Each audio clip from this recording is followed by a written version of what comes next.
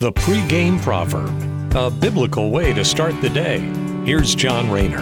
Our next section of Ecclesiastes covers what Solomon refers to as the God-given task. And Solomon opens things up here with a rhetorical question.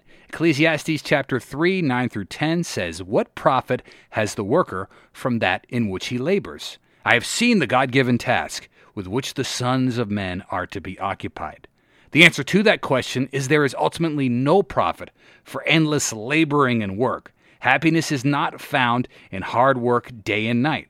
Sure, we can make money, but we can't do anything with it when we die. We remember back in chapter 2, Solomon was so frustrated by this because he made all this money, built this huge kingdom, but found that it was ultimately going to end up in the hands of one of his kids, who did not have to work as hard as Solomon did for it.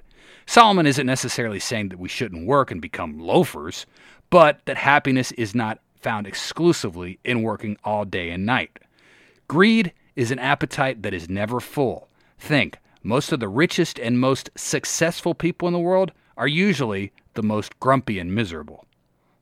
All right, thanks for listening. Have a great day. Take care, and God bless. The pregame proverb with John Rayner. Look for it on all podcast platforms and have it delivered to your smartphone. The pregame proverb. Proud partners of The Bar, the Biblical and Reformed Podcast Network.